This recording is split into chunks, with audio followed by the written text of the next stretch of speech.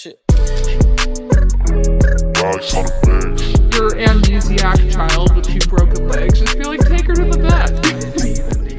Welcome be fine. to Past Your Bedtime. It is the last Unicorns of Balinor book. We never thought this day would come. Also, I'm guessing maybe I'm eating chocolate. I don't know if I don't know if the volume is picking up on that or not, but anyway. It definitely will, because when you were eating on the last one, I had to cut a lot of that out. I'm just trying to live life. So the somewhat nice thing about the fact that we're doing this remotely is that, I have 2 streams of audio, so if there's a part where, like, I'm talking and you're not talking, I can just cut all the noises off of your side. Nice.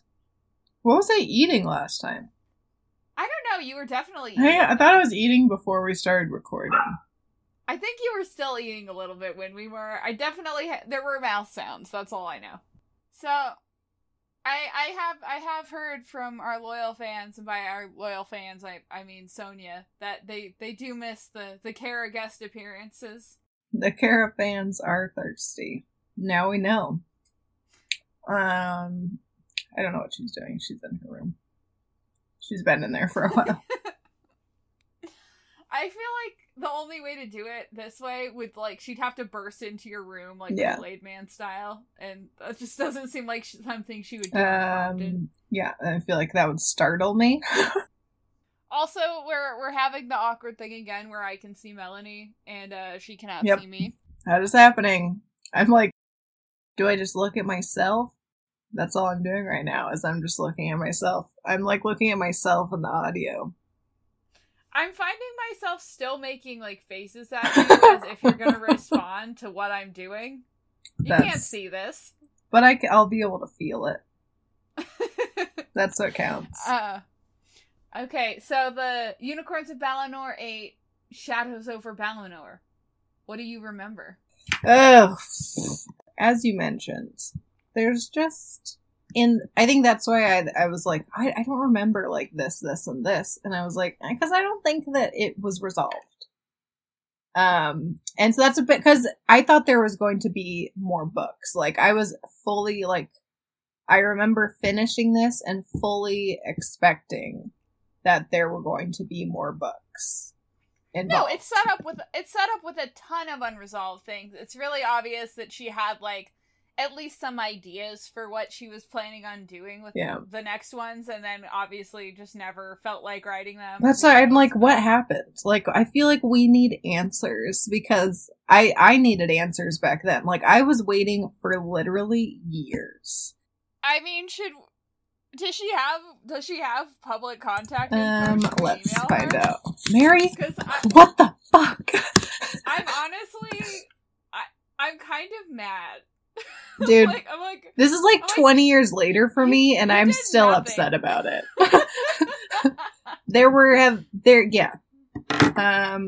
Fully, like, when I say that, like, for years, I mean, I was like... It just, like, you're trying to go to sleep at night, and you're like, why didn't it end? What happened? Like, I know, I was probably maybe, like, 15 or 16 when I, like, stopped looking to see if there was going to be a 9th one. Okay, she's got a Facebook, she's got a website. There's gotta be a way to contact this woman. Mary! Mary, don't listen to this podcast. Mary, as an adult who just read your books, I have a problem. And my friend, who was a child and read your books, even more upset. Gosh, her, like, webpage doesn't even open. It just tries to get me to download a file. That's weird. I don't like that. I would recommend not downloading it. That seems suspicious. Oh, God. Mary, what's going on? Mary? Mary? What's the deal with her Facebook page? The last time she posted was in 2013. Oh, jeez. Someone on the page in 2019 said, "Can I ask why the author has not put out more books?" Oh. Maybe she just didn't feel like it. Oh, her mystery novels are all angel-themed? Wow. Oh, really? Does Mary have some feelings about religion? Perchance? Angel condemned, Angel's verdict, avenging angels. These are angel-themed mysteries, Melanie. Also, someone just said, just read the Heavenly Horse Duo for about the billionth time. Any chance There's a duo? of another? Yeah, Wait, what is the duo? That, well, now we have more questions. What does this person say? Let's see. Hey Mary, I am a big fan of your Unicorns of Balinor books, and I am wondering if you have a 9th book, and can you give me a picture of Lincoln? I am trying to draw him, and when I get done, I will send you a picture of him. Sad, she did not respond to that. Oh. That was in 2015, though, and it seems like after 2013, she just gave up on Facebook. Yeah, I mean, it kind of sounds like she wasn't really doing anything with it to begin with, but dang. No. So someone said Scholastic dropped Unicorns of Balinor. I mean, it never, like, gets finished and it hasn't been updated. Like, you know what I mean? It's pretty old. Like, the Heavenly Horse book, that was written, like, before either of us were born. That's from, like, 1988. That was a long time ago. Yeah, and then there's some magical mysteries, and then she wrote the Unicorns of Balinor. I'm just looking at these in order. The most recent thing that she did was in 2011, yeah, so she hasn't been writing for a while. Mary, what happened? There's, like, one fairy tale from 2006 in a collection. Yeah, not too much. Not too much stuff. Yeah, the last one was one of those angel books. There's like 5 of them. And that's interesting. Well, yeah. There was actually a big gap. It looks like she wrote the last Balinor book in 2000, and then she didn't write anything else for 8 years. So. Maybe she's going through some stuff. So no answers. The picture of her on Fantastic Fiction is her with 2 goats, though. I don't know why, but that's what's going on there. Mary loves her goats. It's just her with some goats. She looks happy. Like, it looks like she and the goats are getting along, but... What more could you ask for? Okay, so, yes. Shadows over Balinor. What do you remember? So, Well, first off, the cover is I always liked just because it's 2 black unicorns. I think one they're clearly trying to indicate is the man, and one is the woman, or if you want to use technical terms, stallion and mare. But because the one that's rearing, one of them is rearing, you know, obviously I'm being majestic, and clearly that's like the masculine one because it has like the feathery underchin, and then the other one's more like delicate and doesn't have like the feathery forelocks and whatnot as well. Why didn't they just give it long eyelashes? I know that, well, because we wouldn't have been able to see it because they're black and far away. So they just wanted to make sure that we knew. Like the more delicate one has like a little dished face, and the rearing one has like a strong, straight, almost a little bit bowed out. How masculine. But the cover is pretty dope. I honestly don't remember that much. I just remember, because I just remember being like, well, there's going to be another one. There's going to be something else, and we're going to get answers to these things that I don't know. So I don't really remember much, and the synopsis, which I will read, doesn't give away much either. It says, Princess Ariana inquires about the past and learns the truth about the fall of the great unicorns from the Celestial Valley. She uncovers the truth about shifting magic and how that power has led the fallen unicorns into the shadows to become the evil shadow unicorns. Wow. I wouldn't consider that to be a synopsis of the book. That's not what happens in this book. Actually, it says that in Google. That must just be what's on the back of the book. The back of the book is a mysterious map. Now that Entia and his evil empire have been defeated, there are grand celebrations in the royal palace and in the Celestial Valley. But there is still something Princess Ariana wants to find her royal parents. Atlanta, the dream speaker of the celestial herd, learns that the king and queen are being held in the Forgotten Fields. The princess and her unicorns must first find the ancient archivist who has the map of the mysterious magical fields. The quest for the map makes Ariana stronger and more sure than ever that she will return her parents to the throne and restore peace throughout Valinor. They never find her fucking parents! Okay. It doesn't happen in the That's book. okay. See, this whole time I've been like, why don't I remember? Because you literally never see them. Also, Melanie, there's a portrait, like a family portrait that the archivist guy, like, took with him. She only has one brother now, Melanie. Mary. She only Mary, what is going on? She only has her older brother, Bran. There's no other brother mentioned or in this portrait. Mary. What's happening? He's just gone now. He doesn't. It was too much. I mean, we established, I guess, that she's just like removing characters as she adds more in. My sense of reality has been totally messed with by her just changing shit through the course of these books, where I'm like, no, didn't she have another brother? Wasn't this his name? Apparently not. Nope. Not on Mary's watch. Only Bren the whole time. And there's also a part in this book where they're having a fight and Ari brings out her knife, her stabbing knife, right? And she's talking about how, like, she holds it in the grip that she learned from Chase, but in a previous book, she remembered her brother Bren showing her how to sword fight. So, like, he doesn't even get credit for teaching her anything anymore. Now it's just something Chase told her about. You know, I'm not even going to pretend to understand. I can't. I don't know, Stephanie. Also, this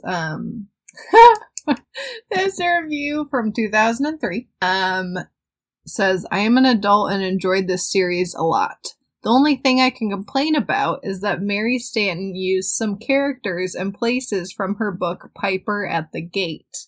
So she's just reusing? Also, they said Scholastic was not interested in continuing the series. Ouch. So that's why she quit writing it, because they weren't paying her for it anymore. We got answers. But what characters did she reuse? I want to know which ones we can see I in the know. other book. Right? Like, what's the point? Oh yeah, so this is Piper at the Gate is a sequel to The Heavenly Horse from the Outermost West. Huh. What is going on? What is going on? This is an outrage. Oh my god, this review, just in case you guys are interested in, what's it called? Piper at the Gate. Yeah. 5 stars. It's a book about horses, so what's not to love? I mean, I couldn't have said it better. Could not have said it better. Now I almost feel like we have to read those, like, first 2 books just to see. I know. Just to see who she copy and pasted into her children's books. Yeah. Yeah. What the fuck? Also, this person compared Piper at the Gate to Watership Down. Well, the other book, like the first book, was compared to Watership Down, right? Oh, maybe it was. Stephanie, I don't remember things. Oh yeah, did I talk to you about that book Firebringer, which is a deer version of Watership Down? And it's literally just, well, they're red deer, so they're like basically elk. But they just are murdering each other. Nice. That's like what it is. It's like politics of deer, land, and murder. And one of the evil ones, he didn't have any antlers for some reason. So he was ugly and evil. Naturally. Yeah, you know how, like, anybody who's not hot is just automatically evil? That's what I've always said. Some fairy tale logic. They're like, yes, inner beauty is reflected in outer beauty. So if you're hot, you're just good. There's a reason I like hot people. It's because they're good. Yeah, no, I surround myself with only hot people because they're hot on the inside as well. Hot on the inside, hot on the outside. It's what I've always said. Yeah. To be fair, I think all of my friends are beautiful, so take that, world. And I think they're all good people, so checkmate. Anyway, I'm sure as per usual, as you start talking, I'll start remembering things. Because yeah, none of that. I just remembered it not wrapping up how I thought it would. No. Well, just it not being like super memorable in the sense of like, the finale. We've learned all that we have to learn. I was just like, okay, ate the book. Moving on to the next one that never arrived and therefore broke Melanie's heart, young Melanie's heart. Who would I be if a 9th or 10th book had come out? If Mary had wrapped it up. Yes. Would I be a different person? It's a butterfly effect. Undoubtedly. Something would have gone different in my life. Think about that, Stephanie. As I point my chapstick at you. Yeah, it's a vanilla bean, if you're wondering what kind Melanie likes. It is. Thank you. Burt's Bees. My mom got me the little, whatever, like little pack of them with multiple scents, flavors, whatever you want to call them, for Christmas. Thanks, Mom, for always keeping my lips moisturized by something else, not you. Speaking Anyway. of Diana, do we have more horse books to read for next time, or? Not yet, but Diana did say that she would provide horse books. I think they're going to come down on Thursday. Oh, okay. So it's happening soon. Cool. Oh, it's happening. She said, yeah. She found me a bookcase. Ooh. Because she's helping me redo my room. It's just mostly just me being like, I find this overwhelming, and it took me until yesterday to move the boxes that have been in my room since I moved in here 2.5 years ago. Oh, down to the downstairs room. Which, yeah, so now my room is random box free. And Stephanie. It looks great. I don't see There's any boxes. Look, I have to unplug you from some stuff. But look, it's dark, because I don't have lights on. But look, there's so much floor space. Stephanie, look at the floor space! Floor space! And my dresser is cleaned off. Yeah, my house is really messy right now because I was doing some screen printing yesterday, and so I just have like a rack in the middle of my kitchen with like all these different shirts drying on them. My band is making merch. Melanie's getting one of our secret prints. By secret prints, I mean pre-order only for the real fans. Real fan. It's an honor and a privilege. We do have plans for... Well, I mean, it's also a crop top, which is a Melanie classic look. Like, she's gotta have a crop top if we have one. But... Exactly. There are plans for a Past Your Bedtime shirt. Yes. Which will probably be for me and Melanie. But if any of you listeners are like, man, I need Past Your Bedtime on my physical body, you can send us an email at pastyourbedtimepod@gmail.com. Yep. Yeah, and also, my Netflix is hooked up to it now because I got hacked on mine, and I can never use that email anymore. But that's also when I met Harvey from Netflix, who as we all Who know. Melanie is. Melanie has a habit of falling in love with like people in minor service positions at places we've gone to. We went to a concert once, and one of the guys directing traffic out of the parking lot gave her a piece of candy, and she was like in love with him. He did. So they were eating snacks, and did Claire like yell out to? I don't remember. To them. I think that she was like, "What are you eating?" and they were like, "Snickers. Do you want some?" And we were like, "Yeah," because I'd been wanting chocolate for like hours. And oh no, it was Twix. It was Twix. And so he like came running over, and he was like, "You better take more than one." He was like, "I know you're gonna want more," and I was like, "You're correct, sir. Also, you're looking real good." I will say that, like, when we were driving into this concert, Melanie had noticed this particular parking attendant and thought he was hot. I only remember this because I, as a joke, had texted her boyfriend about it. Yep, she did. And then I followed it up after she got the Twix. Yep. And she took a picture of me. There's a picture of me somewhere with holding Twix and just feeling very satisfied. He, I don't know his name, but he has a special place in my heart. It was only notable for me that Melanie was like, "Wow, that guy's hot," because I was like, I don't see anybody hot in this whole parking lot, so I don't even know who she's talking about. Like, we just, everyone has different tastes. That's what we've learned. Yeah. Yep, and Stephanie and I don't have the same taste in men. I would say that generally I don't have a taste in men. Like, mostly I don't like most of them. On occasion. One or two. Mostly no. Yeah, fair enough. Yeah. Anyway, so, where were we? Right before we got on this tangent, let's see. Oh, I think I was going to start complaining.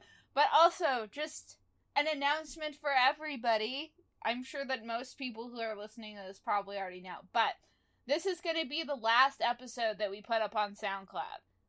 And after this, we are just going to be available on Spotify or Apple Podcasts. We up there. We out there. You can subscribe. We are now. Thank you to KBGA, yeah.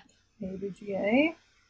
Also, that means that only like certain episodes will be available on SoundCloud after this. Yes. Yeah, and they're on the KBGA website, and that's probably where they're gonna be first, because when we do this, I'm gonna submit it to KBGA. They create the feed on their site, and then it updates to Spotify and Apple Podcasts, like, probably a day or so later. So, yeah, that's what it's gonna be from now on. It's gonna be up there. You can just subscribe, and then when it's ready, it'll just put it on your phone. Like a real podcast. We're getting real, you guys. You guys, aka my mother, my physical therapist, Sonia. I think Solveig listens to them. Yeah, my friend Sydney. Sydney, yes. One of the few other people who's going to be rocking the coupe design. Sydney and I we don't know it, but we're friends. I feel like you guys would be compatible to hang out. Sydney loves a good dumb pun. I love that. They make me really angry unless I'm doing them, but I also love them. You guys are also soon going to be both participating in Spooky Town remote, because I think that I'm going to cast Sydney as Sharon Wolfman's father, the Wolfman. Mostly so that he can make wolf-related puns as her dad. Good. That is the correct thing to do. Carmilla has more, right? Yeah, Carmilla's going to have a lot more. That's me. I'm Carmilla, in case anyone didn't know that. Most people wouldn't know that. Yeah. Your girlfriend Laura is just going to hang around your workplace all love the time. Laura. So perfect. You love her. She's gay, Oh, that's she right. doesn't know it. She's too dumb That's to right. realize you guys are dating. I Yeah. forgot about that. I mean, I don't know if anybody who's listening to this has not read Carmilla, but it is... Okay, it's a very short book. It's pretty short and it's easy to read. I have it as an audiobook, but I know you're not as much of an audiobook fan, but it's like a little novella. Essentially, it's about this girl, Laura, who's kind of getting seduced by this vampire girl, Carmilla. And it's like, Carmilla is blatant about it. She's calling her darling. She's kissing her on the mouth. And Laura's just like, oh, this lady's so affectionate. I wonder if maybe we're cousins or something, and that's why she likes me so much. But there's, like, one part where clearly Carmilla's been, like, drinking her blood at night, obviously. You know? And she has these vague memories of, like, what has gone on that she just assumes are weird dreams that she's had. And one of them she's describing... She's clearly talking about having had an orgasm, and then she's just like, huh, what a weird dream. I don't know what that means. Yeah, it's... Oh, Laura. Yeah, my friend Kat is going to be Oh, yeah. Laura. I brought the role up and was like, how would you like to be a clueless lesbian? And Kat was like, sounds great. Perfect. Beautiful. Anyway. The book. Yes. The book. Where were we? So, well, we were seeing if you had anything else that you wanted to say about it before I start getting into the nitty-gritty. I don't think so, other than I just remember when I, like, realized that this was, like, really the end. Being very disappointed because I was like, Yeah. This doesn't... We got no answers. And after having, like, really... Because I was, like, so into them, because I, like, loved them so much, I was like, I've dedicated hours and hours of my life to this thing, and I'll never have closure. And I won't. Now I've learned I will never have closure. I'm shocked, given how these ended, that there's not more, like, fan fiction about, like, what happened at the end of the book series. Because that's, like, what fan fiction is for like, people who are disappointed in the ending of shit. Like, you know? Yeah. To add in things. But, like, all the ones that I think that I saw when I looked online, the few that there were mostly just, like, vague unicorn-related stories, but it didn't really seem like people tried to imagine, like, what happened next with her parents or anything like that. Mm. There's a gap out there, Melanie. I still haven't finished mine. Maybe I'll go in there. Just see, and I didn't know anything about fan fiction until I was in my 20s, so I just... Oh, I was a huge fanfic reader, but not a big fanfic writer when I was a kid. But definitely all through middle school and high school, I was reading a lot of Star Trek fanfiction. That was my first love. Okay, so I guess penny for your trots. Is that what we're doing now? Penny for your trots with Stephanie. Also, in case anyone doesn't know, she's Stephanie. I'm Melanie. Oh, gosh. Stephanie, Okay. take it away. Okay, so the book starts. The unicorns in the Celestial Valley are fucking partying. Because they're like, yes, we defeated the Shifter. Everything's good for us. Like, the major evil is defeated. They're dancing. It's like an all-night rager situation. So finally everyone gets done partying. And Atlanta's like, oh, I'm definitely not going to be able to go to sleep after this.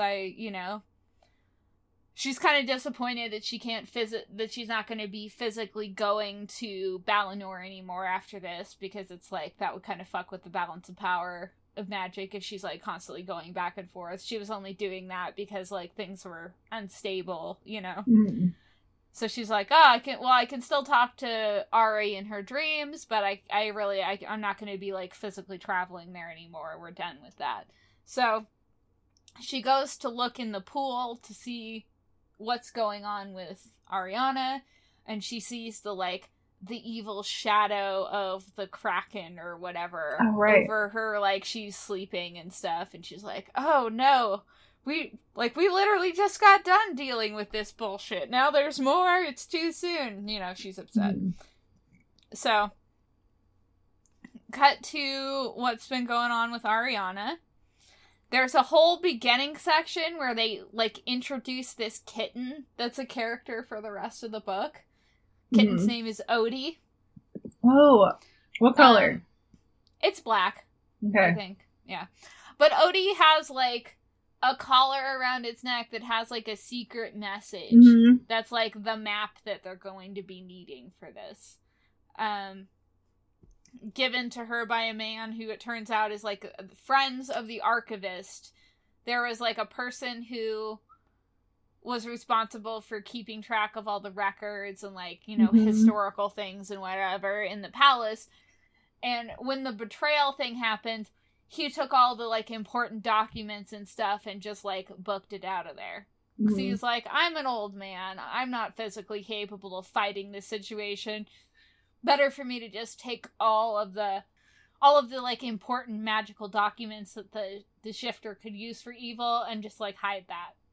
After finding this map, they're kind of deciding that they need to follow it to go find the archivist, because he'll know more about, like, what's going on. There's also, like, an evil comet thing that has, like, a weird greenish light that's, like, giving the Kraken energy at this time. One of the things that bothered me in this beginning part is, so they have her find this cat, like, skinny, injured cat in the barn, and, you know, she, like, gives it some food and rubs some salve on it, because that's what you do for every problem. Salve. Yeah, just rub some salve on it. And then they're, like, describing the barn and all the fancy tack and equipment that is there, which was, like, one of the more, I guess, like, sensory parts of the book, where I'm like, oh yeah, Mary actually enjoys being in barns. So she's, like, describing this barn in an appealing way for somebody who likes horses, you know? She's talking about all the tack that's available, all the, like, leather saddles for all these different unicorns and stuff. It's a very fancy barn for all the royal unicorns. Finn is there when she finds this cat, and they're talking about how he's all fucked up from the battle. Like, he's got a black eye and, like a whip wheel across his face and stuff.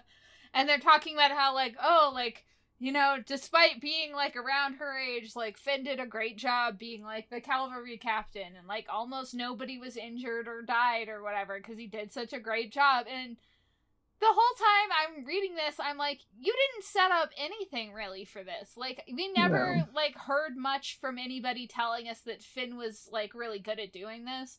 We did see him trying to do some training stuff, or at least saying that he was going to be doing some training stuff with Toby and Rednall, but that doesn't tell me that he has any ability. You know, he's just learning from somebody else.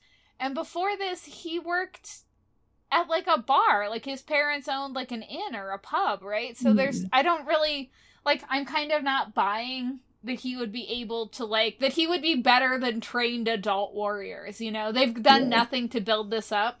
So then them suddenly being like, oh yes, thanks to Finn, everything was fine. And, like, wow, he's so young, but he was able to do such a great job. And, like, look, he even got a black eye because he definitely was fighting and stuff.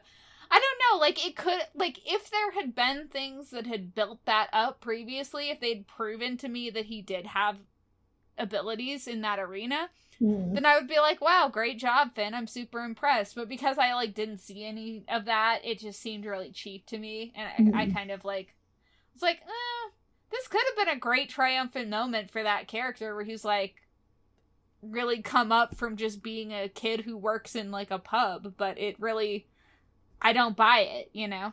Right. They just are it's like the same thing when they're like, oh, we're such good friends now. Like, okay, well, you've just told us that, but you're not acting like you're friends.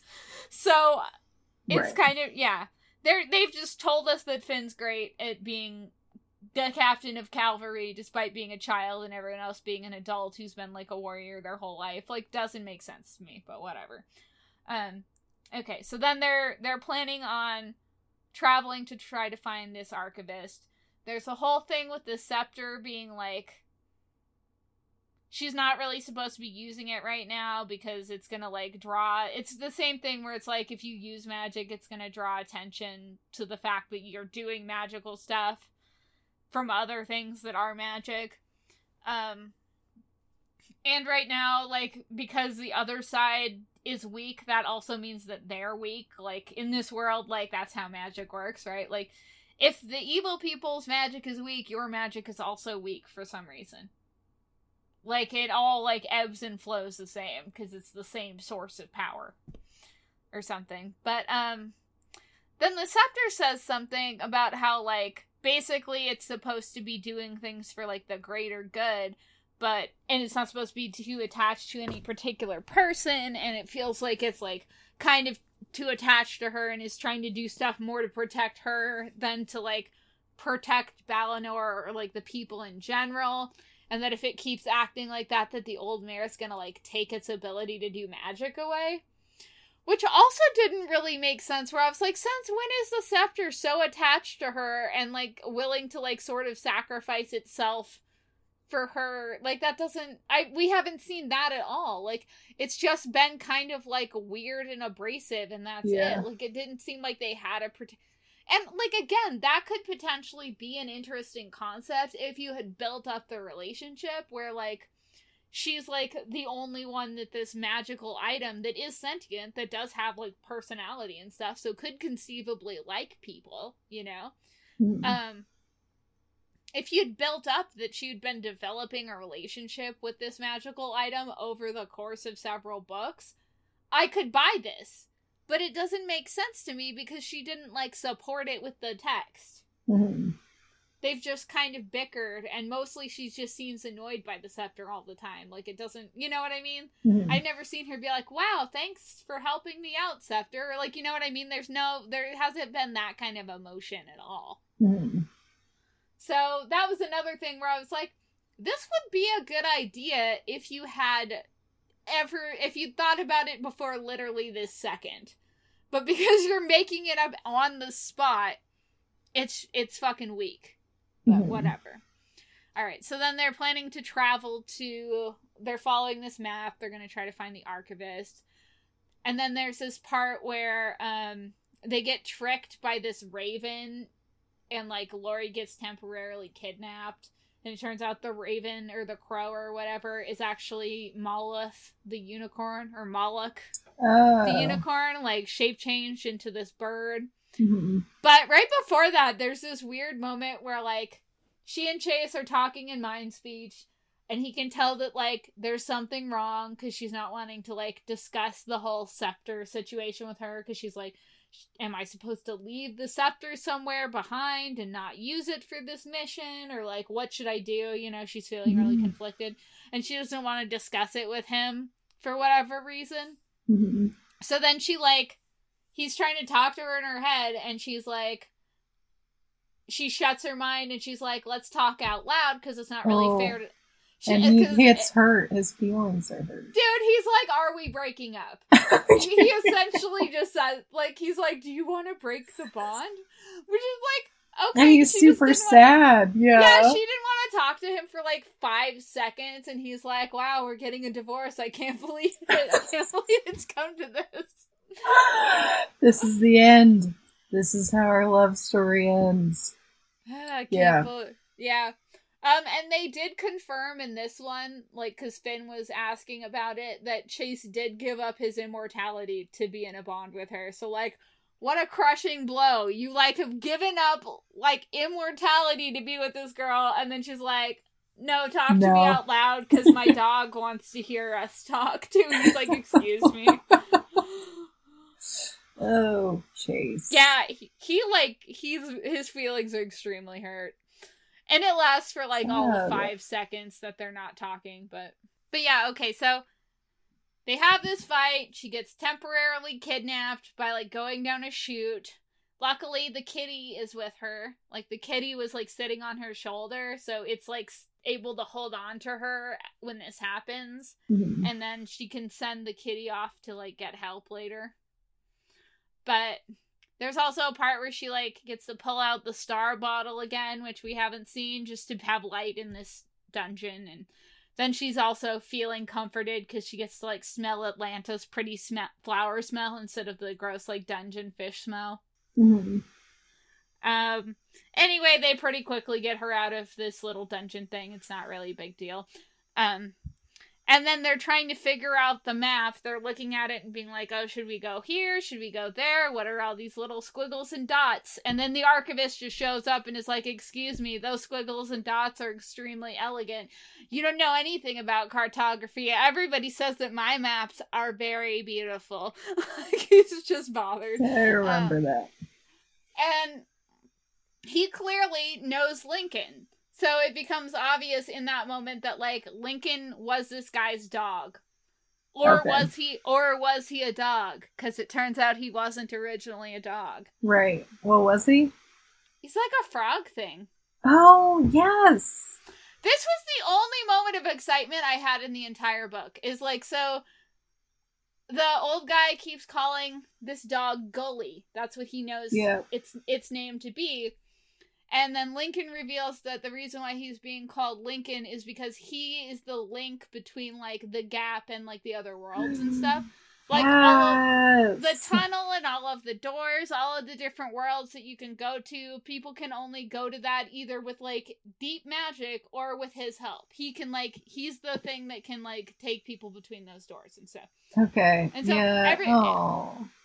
everybody's kind of been wondering, like, where he was at, but essentially he, like, agreed to take her through the gap, but when that happened, she got really injured immediately, and he was like, well, I can't leave her in this condition, and then he just, like, decided to stay with her, and he didn't really want to. He loves her. Yeah, he likes her. He's really distressed at the idea of having to, like, go back with the archivist, but then, like, they do need somebody to, like, perform his service, and I don't know, like, they didn't really get into, like, what he is exactly, or, like, what makes somebody be a Link. But, okay, so in the moment where they're talking about how Lincoln is, like, a transformed, like, him being a dog, that's not his natural state, for a minute, I was actually excited. I was like, is Lincoln a person? Like, is Lincoln gonna, like, show up and be, like, an actual, like, fleshed out character because we've had him this whole book? But no, they made him be an ugly frog. This weird frog thing. And then I was like, okay, you know, Frog Prince situation, maybe.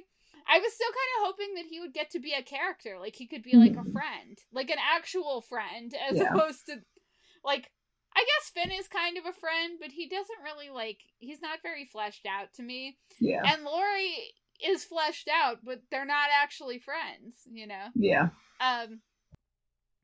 But no, he's just a frog, whatever. And we briefly get to see some of the other worlds that are, like, possible to go to. Like, there's this one that has all these beautiful flowers, and there's this place where all magic works. So they go there to try to, like, figure things out and stuff. But, they don't really spend a lot of time in any of those other places. I think this was, like, a tease to be like, oh, this could be part of some of the other books, is, like, exploring these other worlds. Or, like, maybe they could have some kind of a magic-related quest to go to these other areas or something. And, like, the Archivist obviously uses those kind of, like, worlds to, like, gather magical items and, you know, things like that. After it's revealed that Lincoln is really this frog thing, he, goes with them to try to help them with this whole comet, like, Moloth thing, and he, like, provides a really essential distraction, because there's this thing where, like, the comet's, like, light is giving, like, whatchamacallit, the Kraken thing power, and he like, she can use the scepter at that moment, because, like, if that thing's really strong, then magic on her side is really strong, and she can use the scepter again. She's trying to use it to, like, block the comet's energy, but she can't do that while, like, this weird hand thing that is the Kraken is, like, able to react to her. So he, like, jumps into its hand to distract it for a second. Oh, yeah. And then it seems like he's crushed, but then he's not crushed. Mm-hmm. And then as a reward for his bravery or whatever, Atlanta transforms him, I assume permanently, into a dog. Yeah. So he's a beautiful dog again. Thank goodness. Yeah. God, we only had to look at this ugly frog for like 5 seconds. I'm so glad that we didn't have an ugly character here that we'd have to empathize with. We almost had to like somebody ugly. But then his beautiful mahogany and cream fur comes back and she's able to hug him as a dog. Rather than hug him as a frog. Yeah, she wasn't into it. That's pretty much, like, that's, like, the spread of what happens in the book, and then, like, everything else is just left fucking unresolved. Like, they're like, oh, we're in the... Good, we stopped that thing, so now, like, all the bad things that were being prophesied about that, like, oh, like, shadows will fall over the land, and, like, your brother will never see, like, the light or whatever again. Like, we still have never seen her parents. We don't know shit about what happened to them, and we never will. They just never provided any information about that. She now only has one brother, I guess. Wait, Bren? Is that his name? Yep, that's the only one that's left. I almost feel like that could be, like, its own, like, creepy story, though, if you were somebody who, like, lost their memory, and you remember a member of your family that everybody else doesn't remember. Mm. And they're like, oh, it's just because you had that head injury. But, like, really, they, like, you know what I mean? This could be, this is creepy to me. That she, like, has remembered brothers that no one else thinks exist. That just makes me think of, like, it's a horror novel scenario. Yeah, that's, like, you know, kind of like The Others with, I had actually until just now forgot that this movie existed, but I used to watch it all the time. There's this movie with Nicole Kidman called The Others. And also Good Night Mommy. I haven't seen that one. It's weird and disturbing. Yeah, I don't know. I felt like this one had, like, kind of more action and more, like, possible points of interest for a kid than some of the other ones have. Like, it felt like she was trying more. And I could sort of see how, like, if she'd started off writing the series with, like, this energy, I think it could have been a lot better. Like, you know, that cat could have been there the whole time. That would have been cute.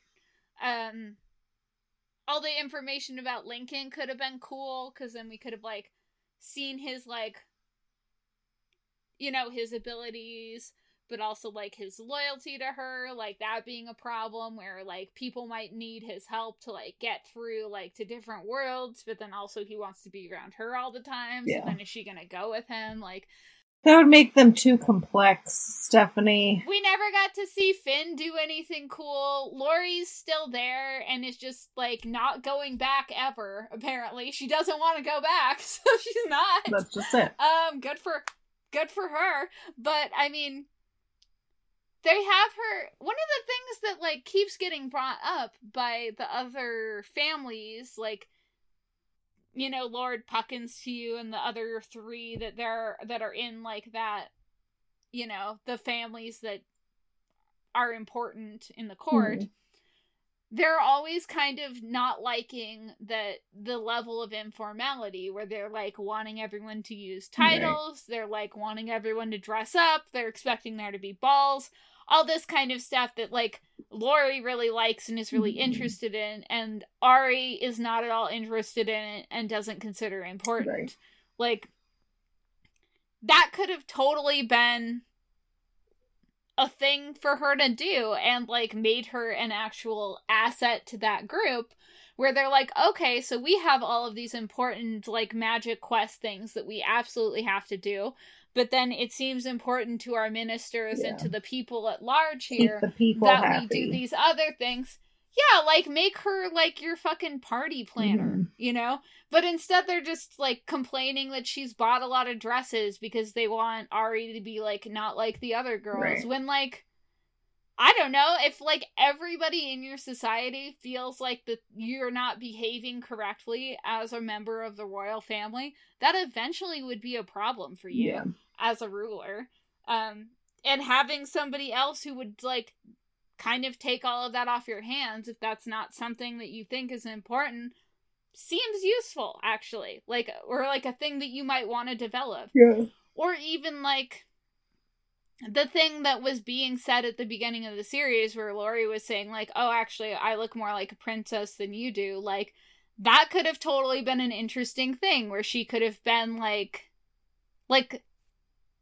a decoy, you know, at some point. Because she's able to, like, maybe act or look more like what people are expecting a princess to do. Like, you know what I mean? Like, there are things that you could do with those character traits to make it an interesting relationship, instead of just constantly being like, oh yeah, look at this vain, greedy bitch who loves dresses and jewels, and, like, but also we're good friends, even though I don't seem to like her or respect any of her interests. Like, yeah. Well, Mary doesn't have any respect for materialistic things. Femininity, materialistic characters. Okay, but I think that she is materialistic because the things that we're supposed to want, the things that we're shown as good things, she's like, look at this beautiful velvet dress. No, I think that Mary is laden materialistic, but Mary doesn't think that she's materialistic. And so that's why she's the person that wants these, like, really nice things. You're gonna look down on that person because they're not a person that's satisfied with simple things, even though Mary does like the extravagant. Yeah. Because, like, she writes, like, her, you know, oh, here's a beautiful dress, and even, like, Ari enjoys being in, like, the beautiful princess dress or whatever. But maybe it's because she's not asking for the dress herself. Other people are just presenting it to her, so then it's okay for her to want it or something. That's weird. No, I think that's exactly what Mary's thing is. Also, don't know what George's part.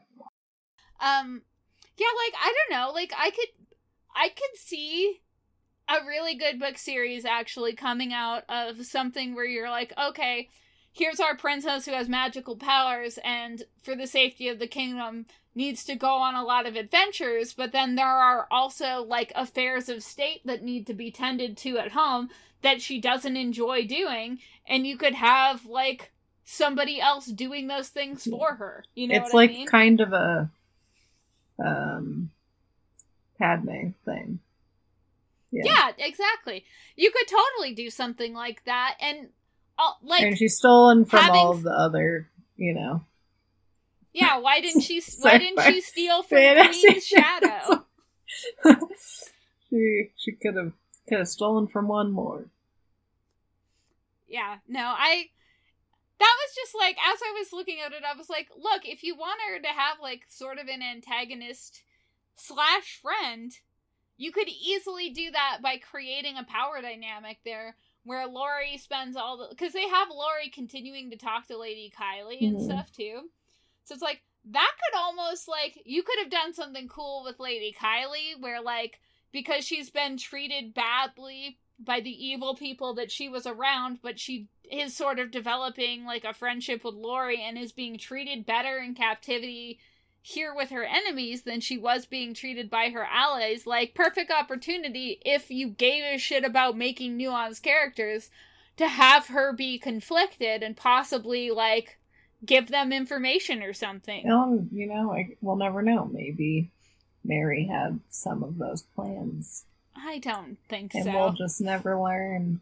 Maybe Mary was really gonna turn a corner and just, like, shock the hell out of all of us. I don't know. The whole time I was reading this, I got done, I was so mad, and I was like, did she not have a fucking editor? How do you get a book contract and no one ever reads through any of your shit, gives you any notes about anything? Because even as, like, a layman reading through these books, I'm like, okay, I'm not gonna be like, this unicorn book is stupid, but if, like, if you want a book about unicorns, and these are the characters that you want to have in it, like, justify them to me. Like, you know, like, sell me on Finn and his role. Like, make him do some impressive shit. Like, the things that she was able to sell me on was, like, Chase is impressive as a horse. He seems impressive. I've been sold on that. They had him do some impressive things. Lincoln is a nice dog. Like, he seems pretty nice, you know? That was sold to me. I honestly wasn't even that sold on, like, Toby being rude, because he was kind of, like, blunt about stuff, but mostly he seemed like he was, like, you know, not trying to be a dick. They keep telling us how great Numenor is, and he just seems like an asshole. Yeah, Numenor doesn't do shit. I guess I was sold on Atlanta being beautiful and nice. Like, that seemed like there was evidence for that, but yeah, I feel like she spent a lot of time, like, being like, oh, my character is like this, like, telling you that, or, like, their relationship is like this, and not proving that to me. Like, no, they're not. We're friends. No, they're not. Yeah. I think that just would have required a lot more. I just don't think this was, like, I don't think Mary was super invested in this, and it clearly Scholastic wasn't either. Oh. Well, I mean, they bought 8 books, though. No, but it didn't try that hard, with making them good. I bet she just, like, had a connection that got her a publishing deal, you know what I mean? And she was like, oh, it'll be easy to write kids' books, and then just, like... She was like, unicorns for children. Sure, and why not? She was like, this 9-year-old, 8-year-old, 9-year-old, she'll definitely like them. And then I dedicated several years of my life to them. I bought it. I bought into it. Hard. And you know, I think I still love them. I think overall, this is not, there are questions, but I still love them for how they made me feel at the time. I mean, there are, like, points in it where, like, something interesting happens or something is described well, where I can see where if, like, you already had an interest, like, say that barn scene, right? I'm not a horse person, so I don't really, like, I've never had a dream about having a really nice barn. But I bet a little kid who was into horses has fantasized about having a really nice barn and having ceremonial headdresses for your horse and, like, all the things that she was describing in this scene, and has smelled those smells, and so that part where she goes into there seems really cool. Yes. Yes. Yeah. Yes. Me. You're describing, spent many an hour imagining my dream barn, looking at the different saddles that I would get, like saddle pads, fancy bridles, you name it. I have spent hours, if not days of my life fantasizing and just, like, looking at, whether in person or in a catalog. Yeah, so there's this YouTuber I watch, Jenny Nicholson, and she was doing a review of some of the 50 Shades of Grey movies. Good. And she was talking about how she was, like, one of the first parts of the third movie, there's this montage, like, this honeymoon montage scene. And as she's sitting there, she was like, oh, this is a fairly well done montage. I bet that if I were a fan of this series, I would be loving this montage, because I'd be thinking that about all, like, I'd be happy the characters have come to this point. And then she realized that actually watching the montage was supposed to make you want, like, fantasize about being Anastasia. But she was, like, so divorced from that all she could fantasized about was being a person who might enjoy the montage. Mhm. That's, like, kind of how I feel about some of the really horse-centered scenes in these books, where I'm like, oh, if I was a horse person, I guess I would be enjoying this right now. Yeah. Yeah. Yeah, like that, or, like, the part where they were, like, it was in one of the previous books, but I think they were describing in detail, like, what, like, Chase's saddle and stuff would look like, and I was like, boy, this means nothing to me, but somebody probably loved these details, and they were like, oh, I can picture this beautiful saddle. Yeah. It's content straight for Melanie. Yep, you're describing exactly what I would and did love at the time. So, okay. Diana's bringing us some horse books later this week, so I don't know what I'm going to be reading next. I know. I don't know what she's bringing. I don't know what we're gonna wind up with, but it'll be a mystery box of things. So, scale of 1 to 10 ponies. Literary work for this one. I'll go 3. This was slightly better than some of the other ones because there at least was more like interesting stuff happening. Okay. Scale of 1 to 10 ponies, horse content. So this is probably like a 6. There was some like angst, and that barn scene was pretty like horsey, but otherwise I feel like we heard a lot of stuff about cats and dogs and frogs. It wasn't as horse centered as some of the other ones were. Okay. Wait, so what was your rating? 6. 6. 6 okay. ponies. Okay. 6 ponies. Scale of 1 to 10 ponies, overall enjoyment. I'm gonna go with a 5. Because, like, on the one hand... There was some anger in there. There were some details that I thought could have potential, but I also was like, you wrapped up fucking nothing. And you, like, now she only has one brother. We've deleted that person entirely. We have heard nothing else about her family at all. Like, that's another thing, too, is, like, they keep bringing up, you know, her family and her missing them, but very rarely did they give us any details that make us think, like, oh, these are great people and we need to save them. It's just like her mother said something once or twice, you know, in a memory that she had. She, like, smells like roses or something. Yeah, and her yeah. dad has a beard. Which, that's her mom and Atlanta both smell like flowers. So I feel like that's an association that we should examine. We know there's some mother her stuff. Her dad has a beard and laughs. That's all we know about him. And classic dad. Originally, Bren had, like, helped teach her how to fight, but now I guess Chase did. Is Chase her brother that she's married to? You know, if one of the unicorns turned out to be, like, one of her family members turned into a unicorn, that would actually be a fire plot twist. I would love that. There's so many directions it could have gone. Well... Also, they said that thing in, like, the very first book about, like, shapeshifters not being able to keep their form for very long, but Lincoln's been a dog this entire fucking time. Like, maybe he has other rules, because he's a Link. Yeah, or, like, I think it wasn't a shift, it was, like, a transformation. Like, he was, like, being a dog, like, permanently or something, but... Or maybe he was, like, turning back into a frog when no one was looking. I don't know. So many... unanswered questions. They're really, and they never will be answered. I know. Welcome to years of emotional torment. Melanie, honestly, I feel like you and I could write a better horse book than this.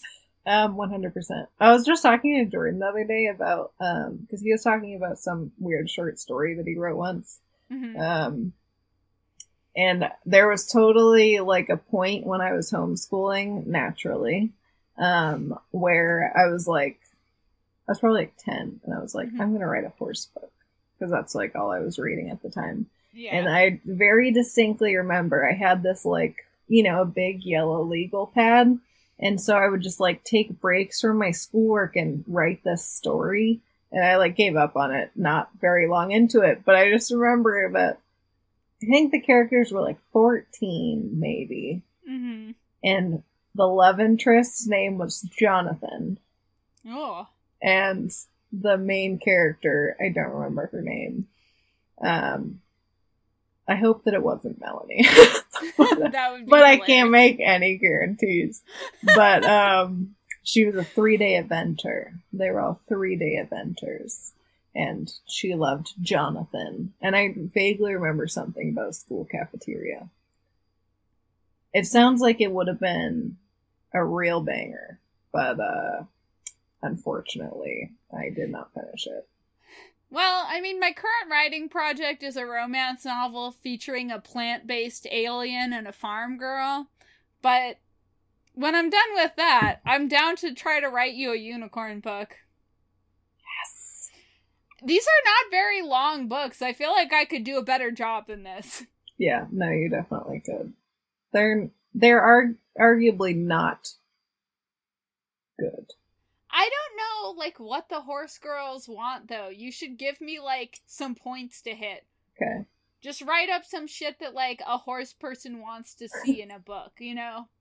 Because I don't know. Okay. Well, I feel like I won't know until I see that it's missing. Maybe we can do a thing where, like, you write some stuff and I'll be like, listen, this is where you really go hard on this thing. Do you want me to write, like, 5 pages and then send it to you and then you suggest and then I write more? I don't know. I mean, You gotta give me something to go off of. I don't know what the rules Give are. me a name, give me a location, something that you want. A name? What do you mean a name? Like just a name? A character name or something. A character name.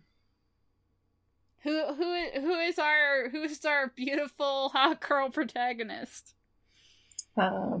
Melanie? No, I'm just You kidding. literally wanted to be Melanie? No, I don't. No, I don't. It's such a... When I take a step back and I think about my name, it's weird. I don't know how I feel about it. Outside of just knowing that I am Melanie, Like, what is I'm that like, name? what is even that mean? name? What is... I mean, yeah, well, it's just more like, you don't see it that often. And I'm like, I don't know how I feel about other Melanies, but anyway, that's besides the point.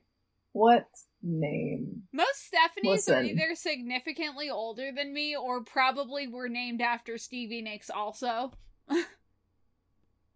Yeah. There's one person I know who was named Rhiannon after the Fleetwood Mac song Rhiannon. Mm-hmm. And we had a conversation about how both of us, like, just have to be aware that our parents fucked to Fleetwood Mac every time that we hear any Fleetwood Mac. We're like, oh, look at this vintage hit that my parents fucked to. Great to be reminded about my parents fucking. I don't like that at all. I don't Everybody like being super into the Rumors album now is, like, very conflicting for me because I was conceived to the Rumors album. That's a fact. that.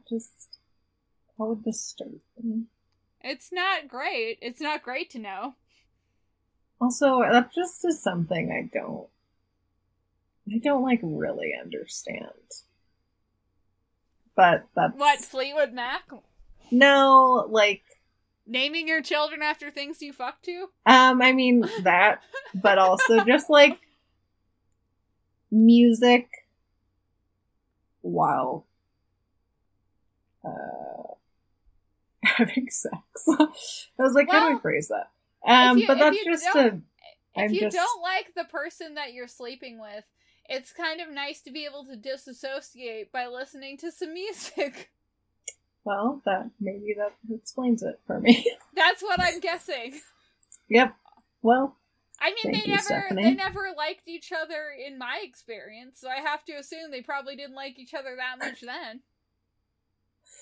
ugh. I just find it distracting. I don't know. Anyway. Just some thoughts. Melanie, do you have a Thanks. horse story? Yeah, Main I have a horse characters. story. Main characters. I feel like I was thinking about this earlier. I thought I had one. Oh, Preferably one with an adorable picture involved. Do I have? I mean, I can't remember what I've already said. So you've already told the Apache story with your dad. Right. You talked about Red being an asshole. You talked about Sugar doing that thing where she, like, swung her body all the way up a hill to save you. We talked about Bobo. Those were really the stories. You also talked about Fire and Ice a little bit. Oh, yeah. Fire and Ice. Beautiful. And, we've talked about how hot Frisians are. Obviously. Big fan. Well, I don't know how much of necessarily like a good story, but just the in terms of horses that I appreciate are so Red's dad. So Red and Sugar have the same mother, Jazzy. Western Jazz was her registered name. They're all registered Missouri Foxtrotters. They're gaited horses, in case that has not come up already. But I don't know what any of those things mean. Yeah, so gaited horses, they just move differently than like a non-gaited horse will. So like we got Missouri Foxtrotters because my dad has a bad back. He had a slipped disc in his back, and gaited horses tend to be smoother, so like they're easier to ride and like to sit. Like if they're trotting or something, like kind of your just like a regular trot on a non-gaited horse can be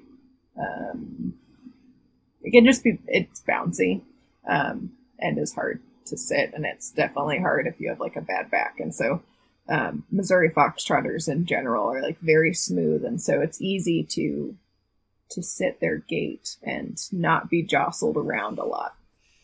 So it's like usually like are they called Foxtrotters because of the foxtrot? Is it supposed to be like similar to that rhythm, or?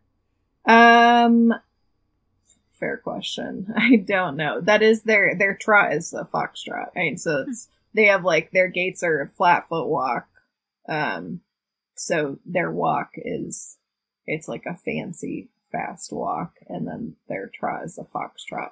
And so like their legs move differently than like they would like a standard trot would. And that makes it smoother. And then they have a rocking horse canter as like their third gait. So like rather than just like propelling forward, it goes more up and down. And is usually slower. It's like more collected. Anyway, so those are Missouri Foxtrotters. But so Jazzy is their shared mother. So Sugar, I probably said this. Sugar is our first baby. Red is our last baby. And Red, his dad, Sire, was Duke's Iron Legend, who was owned by our trainer, Kristen, and it was her mom's horse. And he was black. He was a black stallion. And Red was his last baby. So Jazzy and Sugar were bred together. We basically got like, I think my mom would correct me if I'm incorrect on this, but I'm pretty sure we like got 2 free breedings because they were selling Legend. That was his stable name was Legend. They were selling Legend just because. Oh man, that's like a fucking stage name, man. Yeah, he is special. He's a legend. He's a legend. He is a legend. But they were selling him, and the person that purchased him was going to geld him. And oh, jeez. So William was Sugar's baby, and Red was Jazzy's baby, but they were his last 2 babies. And William was born first, and Red was born like a month later or something. But so Red is technically Legend's last baby. Mm-hmm. But Legend was like probably 20, I want to say, when he was gelded. Yeah. But so, I mean, he was a stallion, and so, I mean, relatively common knowledge, stallions are known for being more temperamental and, like, just more difficult to handle in a lot of cases, and not necessarily as safe. So, like, for the Missouri Foxtrotter shows, you're not allowed to, if you're under 18, you're not allowed to show a stallion, because it's just more dangerous, whatever. But Legend, I just was, like, in love with him, because he was a beautiful black stallion, but he was, like, he was very kind, which, like, you don't see very often. Like, I mean, you can see in stallions, but you don't see as often. And he was kind, and he was gentle. And, like, I was like I was a pretty little kid. But I got to, like, ride him one time, and I remember being, like, so excited, and I was super nervous because I hadn't ridden a stallion before.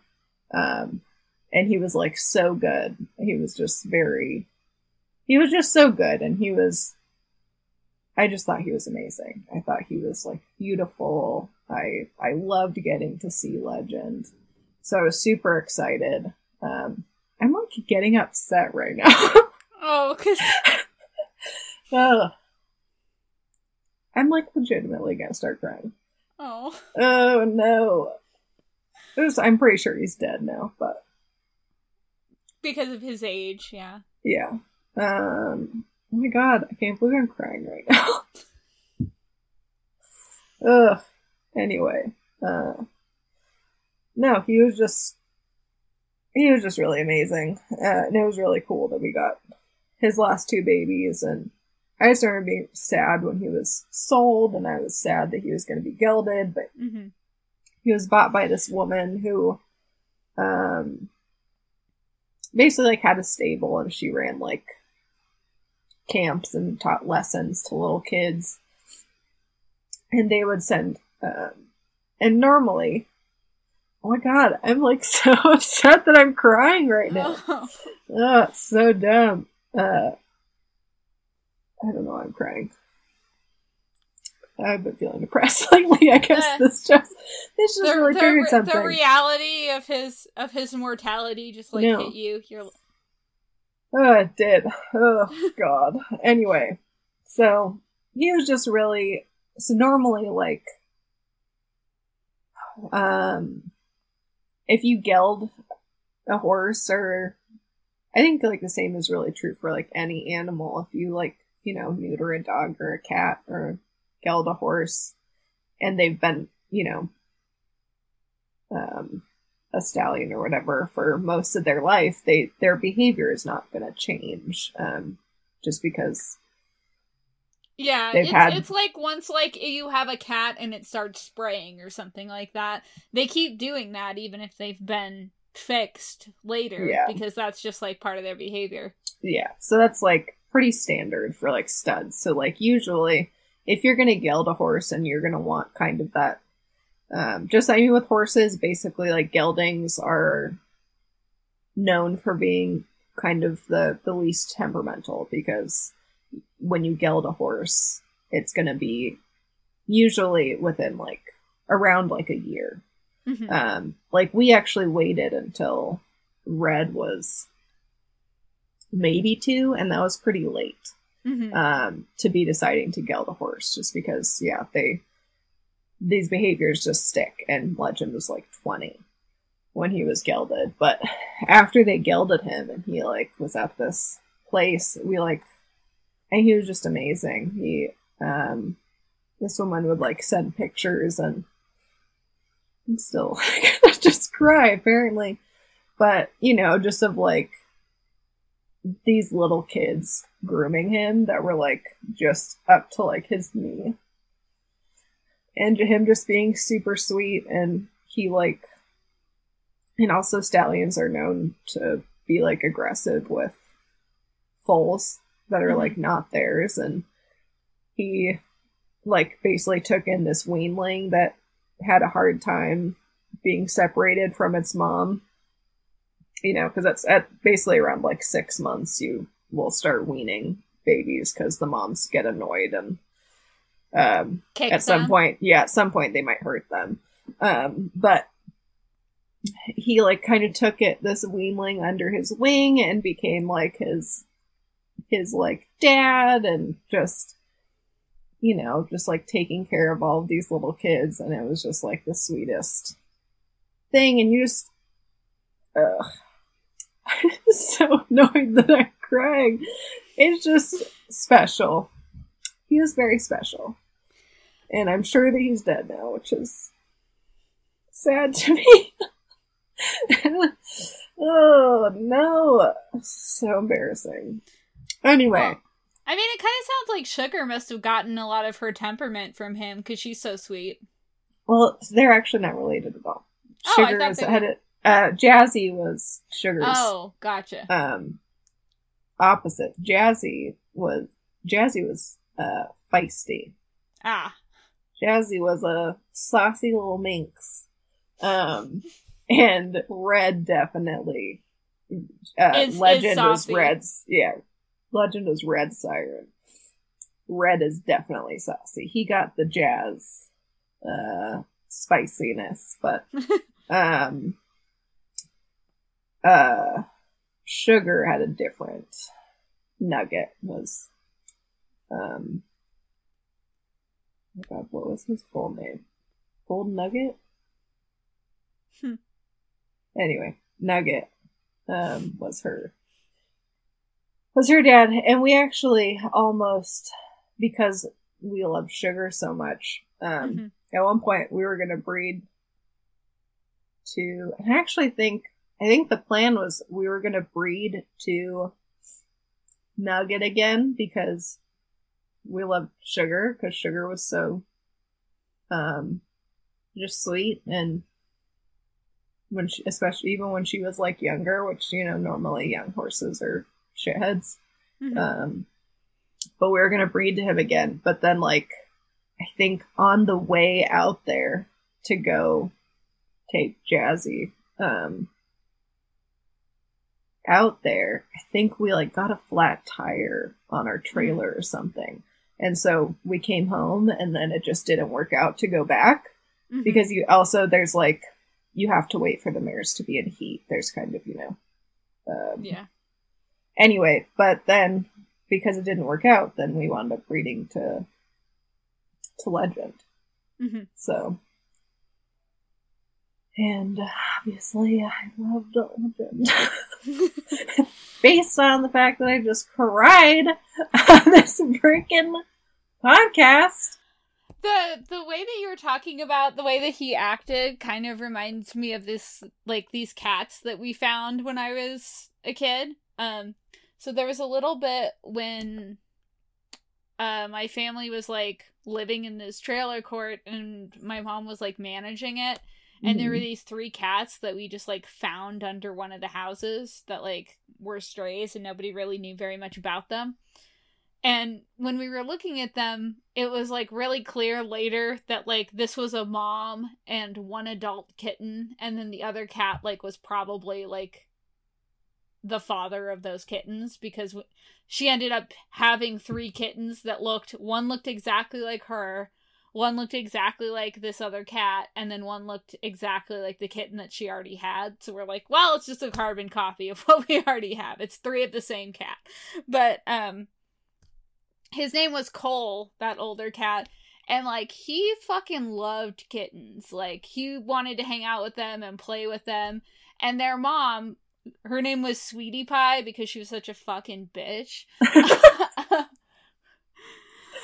She was so mad about having kittens. Like, she was so mean to them all the time, and she just was annoyed by them constantly. And Cole would, like, take care of the kittens and play with them, and, like, he loved them. He, like, had a great time with them. And usually, like, it's kind of the same thing where some, like, older male cats, like, usually aren't like, I love kittens, but he was always really friendly and sweet to them. That's super adorable. Oh, so I'm just starting to... See, I said you were talking about Cole being super sweet, and then I started thinking about Legend. And oh, then no. I started hearing... What is happening? You're just, you're thinking about how beautiful Legend was. He was. Sometimes you like put things away. And then you just pulled it up and you're like, oh no, I love And I him. pulled it up and I didn't know that I was gonna have this reaction to it. But I did. I really loved him. I think maybe part of it too is he reminds me of Sugar and she's getting old. Yeah, and you're worried about him. Yeah. Sugar's a problem child and I worry that she's gonna die soon. That's gonna be really sad. No. No. Oh. No. Okay. I looked up the Foxtrotter thing, by the way, why they're You called did? that. Yeah. Mm-hmm. So it's because of like the syncopated gait. Yeah, they are being named after the foxtrot. The horse walks with his front feet and trots with his hind feet, which comes from the fox, which only leaves 2 tracks because its hind foot steps into the ones left by its front feet. Mm-hmm. And that's what happens when you dance the foxtrot too, like you step forward and back into the same spots. So it is after the dance. That makes sense. Yeah. Now I think I knew about foxtrotters before I knew about the foxtrot. I mean, it makes sense, and it's also one of those things where, like, you just learned the name and then probably didn't, like, think about it too much more after that. Never really thought about it until you brought it up. No. Oh. Well, I'm sorry that you Lord. cried. Me too. It wasn't part of my life plan for today. Is it gonna make you cry to send me a picture of him? Of Legend? Yeah. I feel like no. Legend has to be the picture for this. It does. one. I'll try to find a picture of Legend. I'm sure I have one. Okay, yeah. I mean, I still obviously have to edit and stuff anyway, so Yeah. it's not like I need it imminently. Yeah, I will find. But perhaps later tonight. Yes. And then whenever Anna sends us our past your bedtime design, we can get cracking on those. Heck yeah. What I requested, and I saw a concept sketch and it looked pretty cool, was a horse in pajamas, like definitely wearing a button-up pajama top, Mm-hmm. in bed, reading a book. I love that. That's what I envisioned. I love that.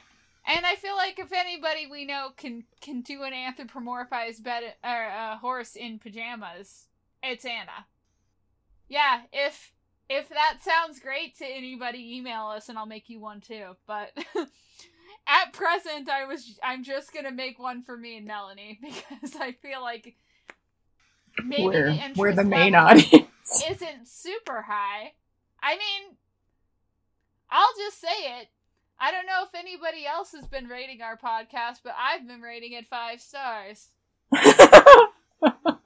If you're listening to this right now, please, even if you don't think it's 5 stars, just do it anyway. It's like the Best of Missoula thing. Like, I just basically go on there and click names of people that I know. Like, are they the best? Who cares? I know that person. Yep. There Who's it the is. best actor? It's Kara. She's the person I know. Carol, appreciate that. Okay. Okay. Well, thanks for listening, everybody. Thank you for tuning in. That's the wrap up of Unicorns of Balinor. We'll be on to something else, and I hopefully won't cry next time. You're welcome in advance. I don't know what horse book I'll be reading. We're waiting with bated breath for whatever Diana does bring. I think we talked before about maybe doing Saddle Club. So if there's some Saddle Club, maybe we'll do that. But we'll see what the mystery box holds. Okay. Seems irresponsible. Bye. Your amnesiac child with 2 broken legs. Just be like, take her to the vet. It'll be fine. She was a happy-ish child. I think she was homeschooled because of anxiety. Because of anxiety.